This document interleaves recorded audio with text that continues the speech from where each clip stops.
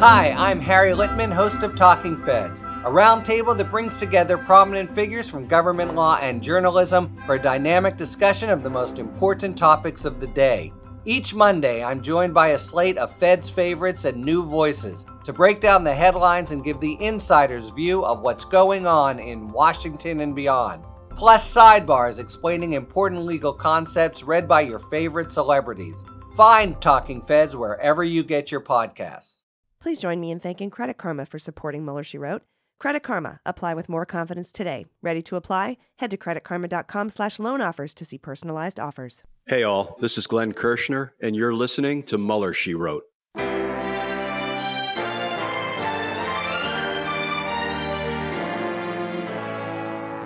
So to be clear, Mr. Trump has no financial relationships with any Russian oligarchs. That's what he said. That's what I said. That's obviously what our position is. I'm not aware of any of those activities. I have been called a surrogate at a time or two in that campaign, and I did not have communications with the Russians. What do I have to get involved with Putin for? I have nothing to do with Putin. I've never spoken to him. I don't know anything about him other than he will respect me. Russia, if you're listening, I hope you're able to find the 30,000 emails that are missing. So, it is political. You're a communist. No, Mr. Green. Communism is just a red herring. Like all members of the oldest profession, I'm a capitalist. Hello and welcome to Mueller, She Wrote. I'm your host, AG, Allison Gill. We have a great show today. I'm feeling better. My voice is still a little bit messed up, so I do apologize for that. But I do have a special surprise. I'll be speaking with Pete Strozk later in the show about witness intimidation and witness tampering with regards to the recent testimony of Mark Meadows' aide Cassidy Hutchinson and how that relates to the obstruction of justice investigation during the Mueller probe. And of course, we'll have the Fantasy Indictment League. There's also a story about Google allowing a sanctioned Russian ad company to harvest user data, our user data, for months. It is a bombshell story riding under the radar, and that's where I'd like to start today with just the facts. All right, this is from Craig Silverman at ProPublica. If you have a chance, head to ProPublica, toss them a couple of bucks. Their reporting is incredible. And Craig Silverman says, the day after Russia's February invasion of Ukraine, that would be February 25th, Senate Intelligence Committee Chairman Mark Warner sent a letter to Google warning it could be on alert for exploitation of your platform by Russia and Russian-linked entities, and calling on the company to audit its advertising business's compliance with our own economic sanctions on Russia. But as recently as June 23rd, that's just over a week ago, Google was sharing potentially sensitive user data with a sanctioned Russian ad tech company owned by Russia's largest state bank. That's according to new reports provided to ProPublica. Google allowed RU Target, a Russian company that helps brands and agencies buy digital ads, to access and store data about people browsing websites and apps in Ukraine and other parts of the world, according to research from digital ad analysis firm Adalytics. Adalytics identified close to 700 examples of RU Target receiving user data from Google after the company was added to the Treasury list of sanctioned entities, OFAC, on February 24th. The data sharing between Google and RU Target stopped 4 months later on June 23rd, the day ProPublica contacted Google about the activity. Hats off to ProPublica. RU Target, which also operates under the name Segmento, is owned by Sberbank. We've heard of this a million times, a Russian state bank that the Treasury describes as uniquely important to the country's economy when it hit the lender with initial sanctions. RU Target was later listed in an April 6 Treasury announcement that imposed full blocking sanctions on Sberbank and other Russian entities and people.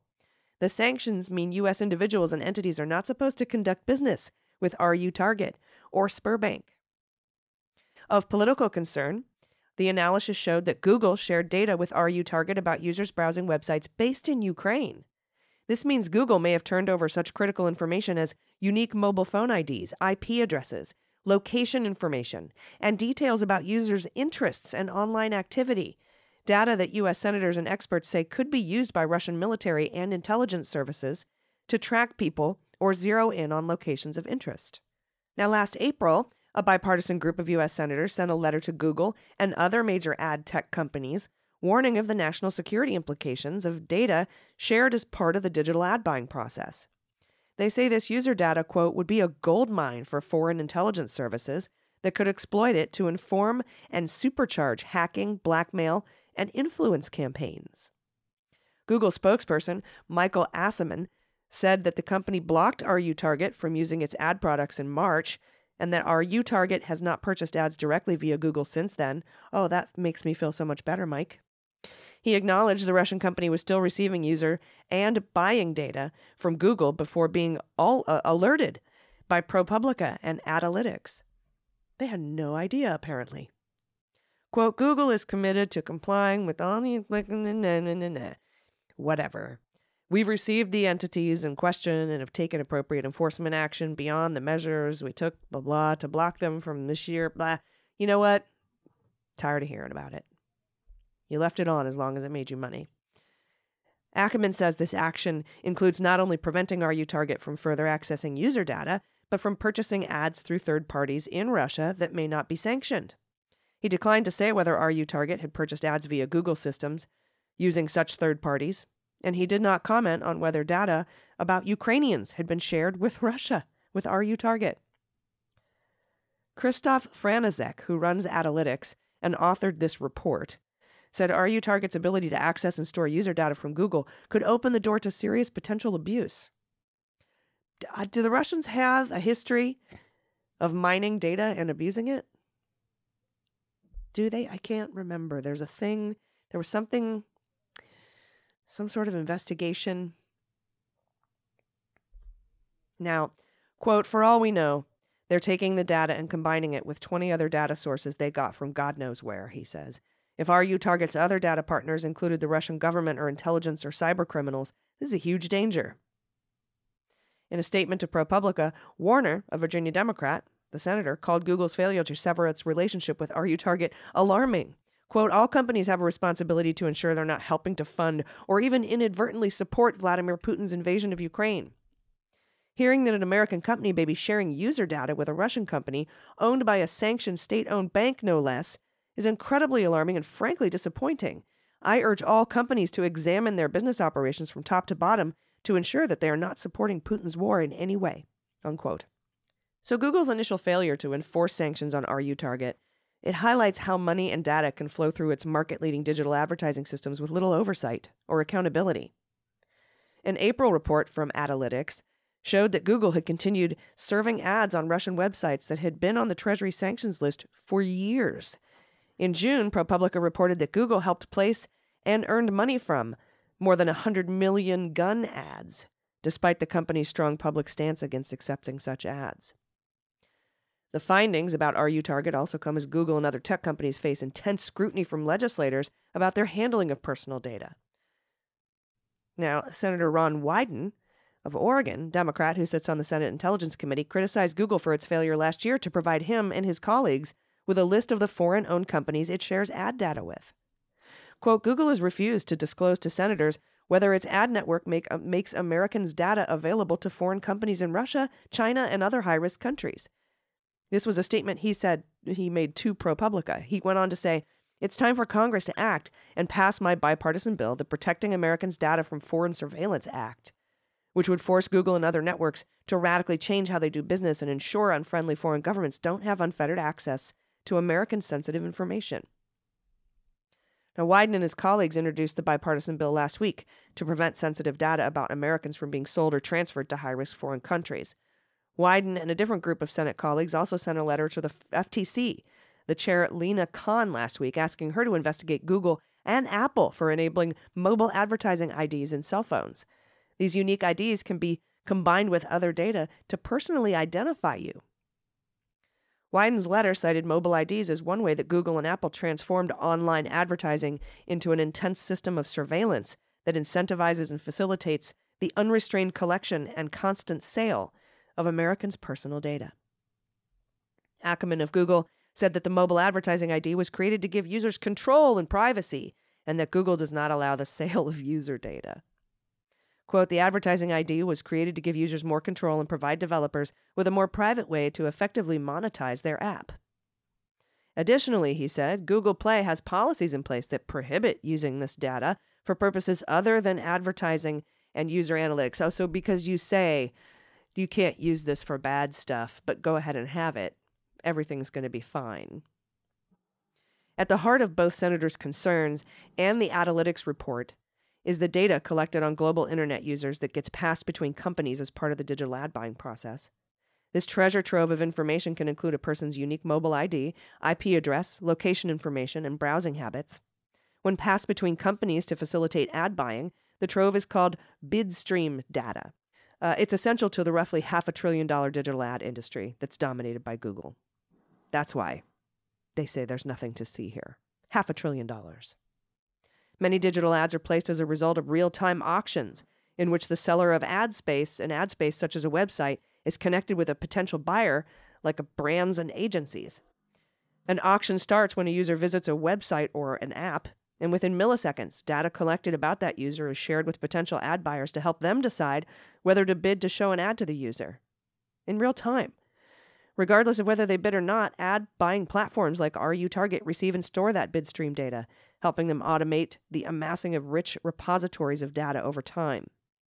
The auction process is run by ad exchanges. They connect buyers and sellers and facilitate the sharing of bidstream data between them in conjunction with a process called cookie syncing. Google operates the world's largest ad exchange, and RUTarget is one of many companies it shares bidstream data with. The more RUTarget connects with ad exchanges like Google, the more information it can gather and combine with data collected from other online and offline sources. Justin Sherman, a fellow at Duke's Sanford School of Public Policy, who runs a project focused on data brokers, said bidstream data is largely unregulated. It can be highly sensitive, even if it doesn't include personal information like names or emails. He says, quote, there's a growing attention to the ways in which our data ecosystem and our ecosystem of data brokers and advertisers gives away or sends or sells highly sensitive information on Americans to foreign entities. There is also a concern about foreign entities illicitly accessing that information. Oh, but the Google Sites guy said they put a warning on there that says, please don't do that. So it's all safe, I'm sure.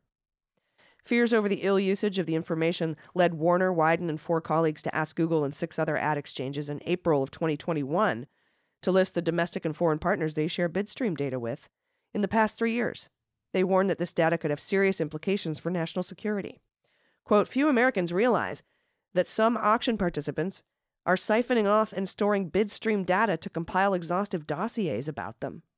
In turn, these dossiers are being openly sold to anyone with a credit card, including to hedge funds, political campaigns, and even to governments. That was a letter they wrote to AT&T, Index Exchange, Google, Magnite, OpenX, PubMatic, Twitter, and Verizon. Google responded a few weeks later, but refused to list the companies it shares bidstream data with, citing non-disclosure obligations. Fornazic's research, the guy who wrote this report, reveals concerns about the accuracy of Google's response. He identified 8 pages on Google's support website that list hundreds of foreign and domestic companies that are eligible to receive bidstream data from it. One list contains over 300 companies, of which 19 are Chinese-owned or headquartered and 16 are based in Russia, including RUTarget. Fornazic also found that some of these companies publicly disclosed their relationship with Google, and, as reported by Vice, some of Google's competitors disclosed to the senators that foreign partners they share data with. This raises questions as to what Google was referring to when it said non-disclosure obligations prevent it from naming its partners. Quote, Google was publicizing on its own website lists of foreign partners months before they told the senators they couldn't share the information. The user data shared by Google with RUTarget and other potential bidders is drawn from millions of websites and apps that rely on the Silicon Valley giant to help them earn money from ads. And many would likely be surprised to learn that a sanctioned Russian ad company was until 2 weeks ago able to harvest information about their visitors. Because of its relationship with Google, RUTarget is publicly listed as a recipient of user data by major publishers, including Reuters, ESPN. That means RUTarget can receive data from these companies about the millions of people who visit their online properties each month. Like other publishers, ESPN and Reuters list RUTarget as a recipient of user data in cookie consent pop-ups shown to users browsing their sites from the EU and other jurisdictions with data privacy laws that require those disclosures. Guess who doesn't?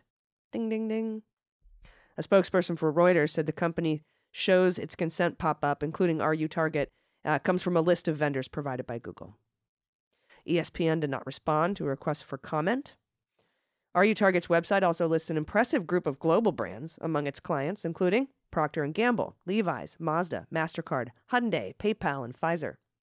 This suggests the companies have worked with RU Target to purchase ads, likely in an effort to target Russian-speaking audiences. A spokesperson for Pfizer said the company is not currently working with RU Target. Quote, following investigations with colleagues, we've established we do not have any current working relationships with the organization you mentioned and have no recent record of any relationship. That's a Pfizer spokesperson. The remaining companies did not respond to a request for comment. It's frightening. Please donate to ProPublica. When you get a chance, toss them a couple bucks. We'll be right back with Pete Strozk and one of the aspects of the incredible testimony provided by Cassidy Hutchinson last week. Stay with us. Hey everybody, it's AG. Paying down debt can be stressful, especially when you need to keep track of multiple monthly payment dates. That debt can hang over your head and be a continuous dark cloud that just doesn't go away. If you're tired of juggling due dates and paying outrageous interest rates, consolidating with a personal loan could be your answer. That way, you'll just have one due date a month, and Credit Karma can help you find the best option for you. Credit Karma is convenient and free. It costs nothing to compare rates and see your new monthly low payment, and browsing loan offers doesn't trigger a hard pull on your credit either. There's no risk to see if consolidating high-interest credit card debt would save you time and money. Credit Karma even shows you your chances of being approved so you can apply with more confidence. Credit Karma uses your credit data to find loan offers personalized just for you. So apply with more confidence today. Ready to apply? Head to creditkarma.com/loan offers to see personalized offers. Again, go to creditkarma.com/loan offers to find the loan for you. That's creditkarma.com/loan offers. And joining us today, again, my friend, former FBI special agent, counterintelligence expert, awesome dude all around, Pete Strozk. Hi, Pete. Hey, Allison. How are you? I'm okay today. Thank you. I wanted to talk to you because, as you know, for the last few months, we've been watching this, watching the Department of Justice and what they're doing with the 1-6 investigation, and we've been seeing publicly for the last month now or so what the committee is doing.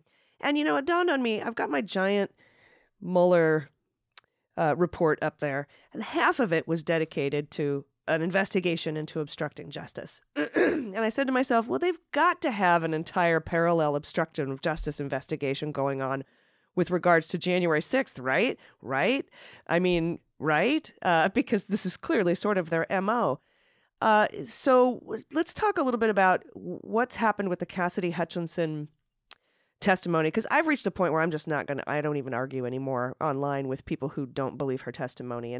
But we've got some information coming out today through CNN that sources are saying, oh, this story's been circulating through, the MPD for like a year. Everybody knows about it. He lunged, whether he grabbed the steering wheel or went for the clavicle, we don't know. But I would tend to believe her testimony over Ornato's, given who he is and his loyalties, any day. So can you talk a little bit about these messages she received, who she received them on behalf, and if you think that her lawyers would have advised her to report this to the authorities? So it's a great question. There were two statements that I'm aware of, or two events, and they came up at the very end of her hearing. Liz Cheney brought them up, teased a little bit that they might be part of a pattern of behavior, and didn't give any further information, but they weren't attributed to her. And it came out after her testimony that, in fact, both were to her. It appears one was a text message she received, and one was her recounting of a phone call or phone calls that she had had. And in both cases, the text message appears to be from an identified person, obviously, that she knows, saying, hey, there's this person, which is being reported that is Meadows. He's aware that you're giving testimony tomorrow, knows that you're loyal and that you'll do the right thing, and words to that effect. And then her recounting of the other phone calls are much more sort of direct, like, if you want to stay in good graces with Trump, you need to do the right thing, multiple reminders that he goes through and he reads everybody's testimony, so that there is a much more sort of explicit, do the quote unquote right thing to keep Trump happy. You know what it is, and you're going to make him upset because he's going to read everything, and you know what happens if you make him upset. So that has a much more of an edge to it. And the reason that's important is that the crime that's implicated is found in Title 18. There are some non-criminal statutes, but 1512, which is interestingly enough the same statute that is being used for like the Oath Keepers and the Proud Boys for the complex conspiracy to interrupt the official proceeding of the certification of the vote. But in this case, it also is a statute that applies to witness tampering. And at the high end, it, if you kill a witness, that's got the heaviest hammer, and that descends to threats of violence. And then you get to a point where you're attempting to corruptly influence somebody to not say something, to change their story, to withhold something. And it comes with a really big hit. Even, the violent ones have even higher ones. But in this case, that nonviolent attempt carries a 20-year maximum in jail, which is really, really substantial. And so for her, I think there's some question that there's been reporting like Alyssa Farah, who, despite being a press spokesman for Trump, CNN in their new thrust for objective, nonpartisan commentary, picked her up as one of their commentators, I think said that she had spoken personally with Hutchinson, who had attorneys that were being provided by and paid for by Trump and folks around him, and that she had come out of her initial interview saying, hey, there's more material that I want to give. And Alyssa Farah claims that she told her, I think, hey, you need to find different counsel, which she did. And she went to, I think, I know Jody Hunt was a senior lieutenant to Jeff Sessions in DOJ at a respected, legitimate firm, not one of these crazy sort of, surrounding the Trump orbit, lack of, less than stellar legal folks. These are legitimate attorneys. And my understanding is that after she changed attorneys, that's when they went in and had these, I don't know whether she had 3 or 4 interviews, closed interviews with the committee, but after that change is when all this information came to light. Yeah, and I think the thing that first tipped me off was, obviously going through the entire Mueller scenario with all of the obstruction therein, but when Donald was up on stage dangling pardons again to potential January 6th folks, and then the pardon discussions coming up with, am I on the pardons list and stuff like that. I'm like, that he did that. And it's in the Mueller report in the Obstruction of Justice, Volume 2 part. That seems part and parcel to the way that he operates. And then, of course, this comes out. And we know that the Department of Justice is looking into whether or not Sidney Powell's PAC, which is being investigated for defrauding funders, wire fraud, et cetera, possibly, potentially, that she could be funding defense attorneys for the Oath Keepers, Stuart Rhodes included, who are all up on seditious conspiracy, and the people who are pleading not guilty are being paid for by Sidney Powell, their defense attorneys, or at least the DOJ was concerned about this. I'm sure they know, because they've been investigating her PAC for quite a while. And so it appears to me that this is a pattern, and I can't imagine that the Department of Justice wasn't looking into Trump's PAC as well, but we haven't heard anything. What would be because this would be perfect to whoever the associate is of Meadows that sent that text, whether it's one of his, like Ben Williamson or whoever that is, it would make sense for the DOJ to get them, put the screws to them with witness tampering to get them to roll on Meadows, and then use that to put the screws to Meadows to roll on up the chain. What are the downsides of, like, if you've got witness tampering, but you're still in this giant other investigation that you're working on? What are the downsides to indicting fast on witness tampering without having the whole rest of the case figured out? Are there downsides? Like, a lot of people are like, well, why don't you just indict for this now and then supersede later? How's that work? I think you've got to get there first, and I'm not convinced we're at witness tampering. I mean, part of it, when the one thing that it appears we have tangible evidence of is this text, right? Presumably that she had and showed them. But if you read that, whoever this person is saying, he knows you're loyal and to do the right thing. Meadows is going to say, well, do the right thing is, of course, tell the truth and honor your oath of office. The ones that start getting into like, no, this is getting shady, are her recounting of conversations she had, probably not recorded, maybe they are. But that goes to this, there's this simmering tension, which is now, I think, in conflict between Congress and DOJ and the criminal prospect. Having that out there in the hearing, it was great television, right? We're all like, oh my God. It's probably good politics, but it's really not good criminal investigative action, because, we're all watching it. Whoever this is, let's call him John Doe, the intermediary, is also watching it. And so we see this one text. Now, if I'm an investigator, I'm sitting there going through all the concerns I just told you about. Well, it doesn't really say make up a story or don't tell them about this. It just says you're loyal and do the right thing. Now, if I was able to go to, unbeknownst to John Doe, subpoena his phone records, get a search warrant for his emails, get a search warrant for his phone, and then, unbeknownst to him, show up one morning, seize all that, I might get all the conversations that John Doe was having with Mark Meadows' attorney, or everybody else, where they are saying, you've got to stop her. Make sure she doesn't say it. Don't worry, boss, I'm on top of it. All the things that would get you that evidence to be able to charge obstruction might be there. But the problem is, because Liz Cheney throws it out, and I was stunned, I wrote it down. There's this New York Times article saying, federal prosecutors, quote, were just as astonished, unquote, as the rest of us watching this testimony.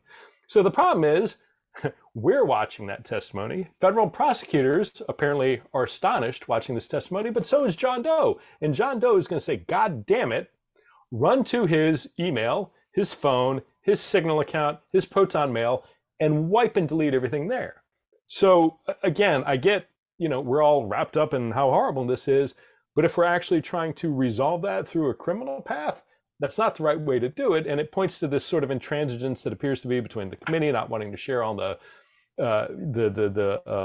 transcripts of the interviews they've done with DOJ, and the committee's frustrated with DOJ not moving fast enough. So at some point, it highlights the point at the end of the day, the committee has a political end.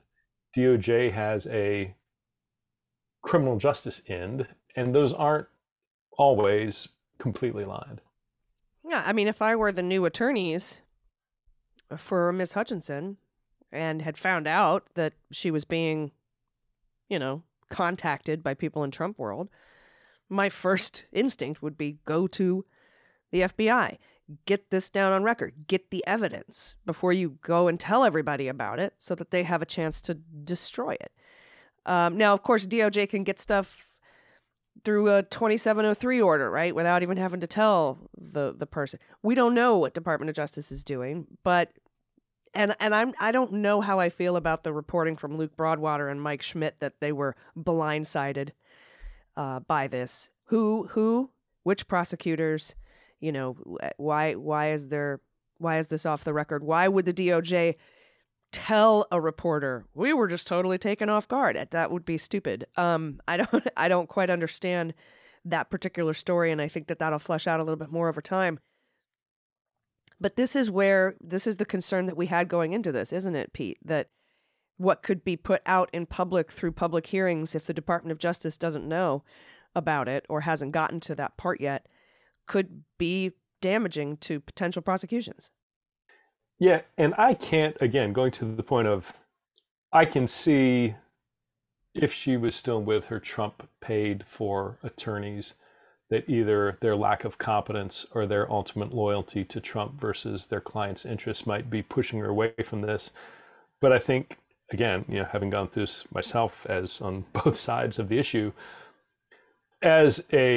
when you're talking with your attorney, I think it's pretty clear if you are a witness, if you have information, if you are involved in or on the periphery of potentially illegal things, there's a pretty clear hierarchy of what can hurt you and what you need to cooperate and protect yourself with. And at the top of that is DOJ. If there is a criminal act or activity, you could be a witness, you might be a subject, and if you're a subject, they can put you in jail. So make sure you and your equities are protected and you are safe there.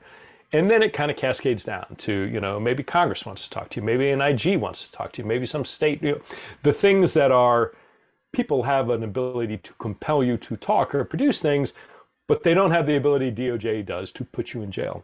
So I would have to believe, and I think it is reasonable to believe, that Cassie Hutchinson and her team have gone through all these, where do I have exposure? Where do I have hooks from all these different entities? And how do I best protect myself and advance what I'm trying to do?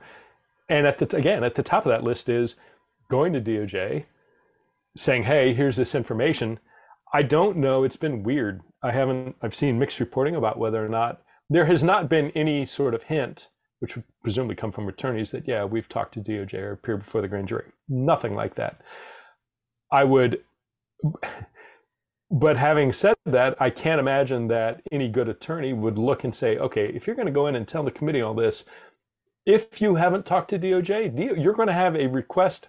They're going to be calling me probably that same day and saying, we'd like to talk to you, and or we're going to get you a grand jury subpoena. So which do you prefer? So if you haven't thought that through, kind of looking down the road, I have to believe and hope that they did. But again, it's for DOJ's purposes as an investigator, I would have wanted this as far as possible in advance of it becoming public, just, for all the reasons I mentioned earlier. So I would, if DOJ has not talked to her, I don't really envision a scenario where they don't. Yeah, and when this came out, the announcement of the emergency hearing, and we were all trying to figure out, why does this have to be before Wednesday? Why does this have to be now? Why does this have to be now? And I was thinking, well, maybe we look for some sort of law enforcement action the morning of. Maybe they found out DOJ is going to do something, and they need to hurry. But that's counterintuitive. Normally, if DOJ is going to do something, you wait until they do it. So I was looking for some sort of law enforcement action, some sort of knock on a door, phone seizing kind of Eastman-Clark situation, or something to that effect, because, we had that DOJ hearing postponed until those warrants were served on Clark and Eastman. I don't know if that's connected or at all, but it would stand to reason that, DOJ would want to get these devices and get the evidence before it came out to the public. And we didn't see anything like that unless it was something, like I said, a 2703 or something we haven't heard of yet. We didn't hear about the Eastman or Clark law enforcement actions until a week or so after they happened. Yeah, it could be that. I think, some of these, there's so many unknowns. Not obviously, Liz Cheney has been out on the campaign trail. She went out and gave a speech to a bunch of Republicans at the Reagan Library, where everybody apparently stood and cheered, and everybody's hoping that means that the Republican Party isn't on its deathbed quite yet. She went out and she's been giving speeches at other places. 4th of July is coming up. It could be that all these members said, we have campaign, it's an election year. We have campaign requirements that we need to attend to and events we need to attend. 4th of July, we need to go back home to our districts. We don't want to wait until mid-July. We've got momentum. We've got this explosive thing. Let's get it out. So let's give them something to talk about. It could be that. Right? It could be, who knows? It could be, we've got, Cassie Hutchinson's attorney telling them not in any detail, but maybe they've got a grand jury subpoena for her on January 5th or 6th, and he tells the committee, hey, look, would really like to come in and speak to you before this date, without telling them why. So, there are a ton of things that could be playing into it. I just, as an investigator, things like that, again, because and you see what's happening. Everybody's calibrating this story, like all these initial attacks on her credibility are saying, oh, that's not what Arnado said. And people are quoting unnamed Secret Service sources saying, no, there was never an attack. And then, and then today, which you mentioned, people are saying, no, there were MPD, but, DC Metropolitan Police officers who saw it. The story was all over the Secret Service. And so as an investigator, your ability to lock into people in their statement, now, by the time you get to them, everybody's like seen the news and gotten their story straight. And you're going to get one answer instead of like 5 slightly different answers, which give you better information. So is what it is. And I just can't imagine like Heafy and this group of 40 other, a lot of them former federal prosecutors, being like, oh yeah, just let her say that publicly and don't worry about the DOJ. Like, I just can't see that being a thing. Yeah, I am sure they know how this might adversely impact a federal investigation. I can also see them like, Heafy's running for, didn't he announce for governor or something? I can see them saying, you know what? I have an opinion, but at the end of the day, I work for the committee. That's Congress. How Congress and DOJ sort out what they're doing, I'm not going to get in the middle of it. If they want my opinion to say, is this going to be good, bad, indifferent? I'll give it to them. But that's a political issue for the bosses, not one for me. And just... Interesting. I'd be making noise, but that's why I don't work there. And it's probably a good reason that I don't. But I thank you for your information today. I appreciate it because, I know you went through it with Mueller and several other things too. So particularly with obstruction of justice. So Thank you very much. Everybody check out the book Compromised. You definitely want to read that. And you're going to have like another 6th edition, right? I mean, there's so much. Got to do something, when it's all done. I mean, there might be enough to, completely rewrite it. So we'll see. Just a whole new book. Thanks so much. I appreciate your time, Pete Strozk. Absolutely. Happy 4th. All right, everybody, it's time for the Fantasy Indictment League. I'm going to be indicted! No, wait, it's going to be okay. Indicted! Honey, Dick. Indicted! Honey. I'm going to be indicted! Hold it, they can't. It's going to be okay. Just calm down. I can't calm down. I'm going to be indicted! And my team isn't going to change much this week. I am stumped as to what's going on in the Gates probe. It's been 6 months since they got that girlfriend's testimony on the 3-way call. Greenberg's sentencing is a couple months away, but I'm going to leave Gates on the team, along with L.A. Key. I haven't heard about the 2 special prosecutors sent down from D.C. who specialize in sexploitation of children and public corruption. I haven't heard them having left the Middle District of Florida yet. I haven't heard anybody resigning in protest about not, a charging decision to not indict Gates. So I'm going to leave Gates on there with L.A. Key and Jacob Engels. Then, of course, Rudy and Toensing in the Southern District of New York. Sidney Powell and Lynn Wood out of the D.C. U.S. Attorney's Office. It's too soon, I think, for Donald in Fulton County, but I'm going to draft some rando fraudulent electors from the 2020 fraudulent elector scheme. And then Roger Stone and Alex Jones in the Oath Keepers and Proud Boys conspiracy. So that is our show this week. I will be back July 24th for Mueller, She Wrote. And coverage will be on the Daily Beans in between now and then. So subscribe to that show if you're not already. And please check out the latest MSW Book Club episode covering Elie Mystal's New York Times bestseller, Allow Me to Retort, A Black Guy's Guide to the Constitution. And I'll be back on the Beans tomorrow with Dana Goldberg. Until then, please take care of yourselves, take care of each other, take care of the planet, take care of your mental health, and vote blue over Q. I've been AG, and this is Mueller, She Wrote.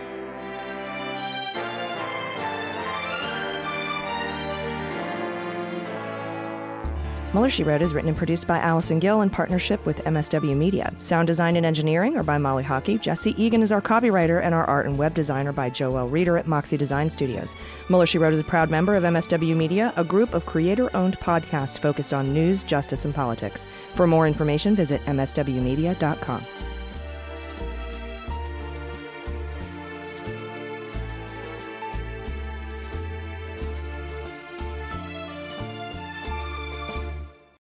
Hi, I'm Dan Dunn, host of What We're Drinking with Dan Dunn, the most wildly entertaining adult beverage-themed podcast in the history of the medium. That's right, the boozy best of the best, baby. And we have the cool celebrity promos to prove it. Check this out. Hi, I'm Allison Janney, and you're here with me on What We're Drinking with Dan Dunn. And that's my sexy voice. Boom. Boom is right, Academy Award winner Allison Janney. As you can see, celebrities just love this show. How cool is that? Hey, this is Scottie Pippen, and you're listening to The Dan Dunn Show. And wait, hold on. The name of the show is what? All right, sure. Scottie Pippen momentarily forgot the show's name, but there's a first time for everything. Hey, everyone, this is Scoot McNairy. I'm here with Dan Dunn on What Are You Drinking? What's it called again? Fine, twice. But famous people really do love this show. Hi, this is Will Forte, and you're, for some reason, listening to What We're Drinking with Dan Dunn. Now, what do you mean, for some reason, Will Forte? What's going on? Hi, this is Kurt Russell. Listen, I escaped from New York, but I couldn't get the hell out of Dan Dunn's happy hour. Please, send help. Send help? Oh, come on, Kurt Russell. Can somebody out there please help me? I'm Dita Von Teese, and you're listening to What We're Drinking with Dan Dunn. Let me try one more time. Come on. Is that right? What we're drinking? It's amazing. It's amazing. Right, is it right? Ah, that's better. So be like Dita Von Teese, friends, and listen to What We're Drinking with Dan Dunn, available wherever you get your podcasts. MSW Media. Hi, this is John Cryer, and I am hosting a new 7-part true crime podcast called Lawyers, Guns, and Money that'll challenge everything you think you know about U.S. covert operations and presidential misconduct.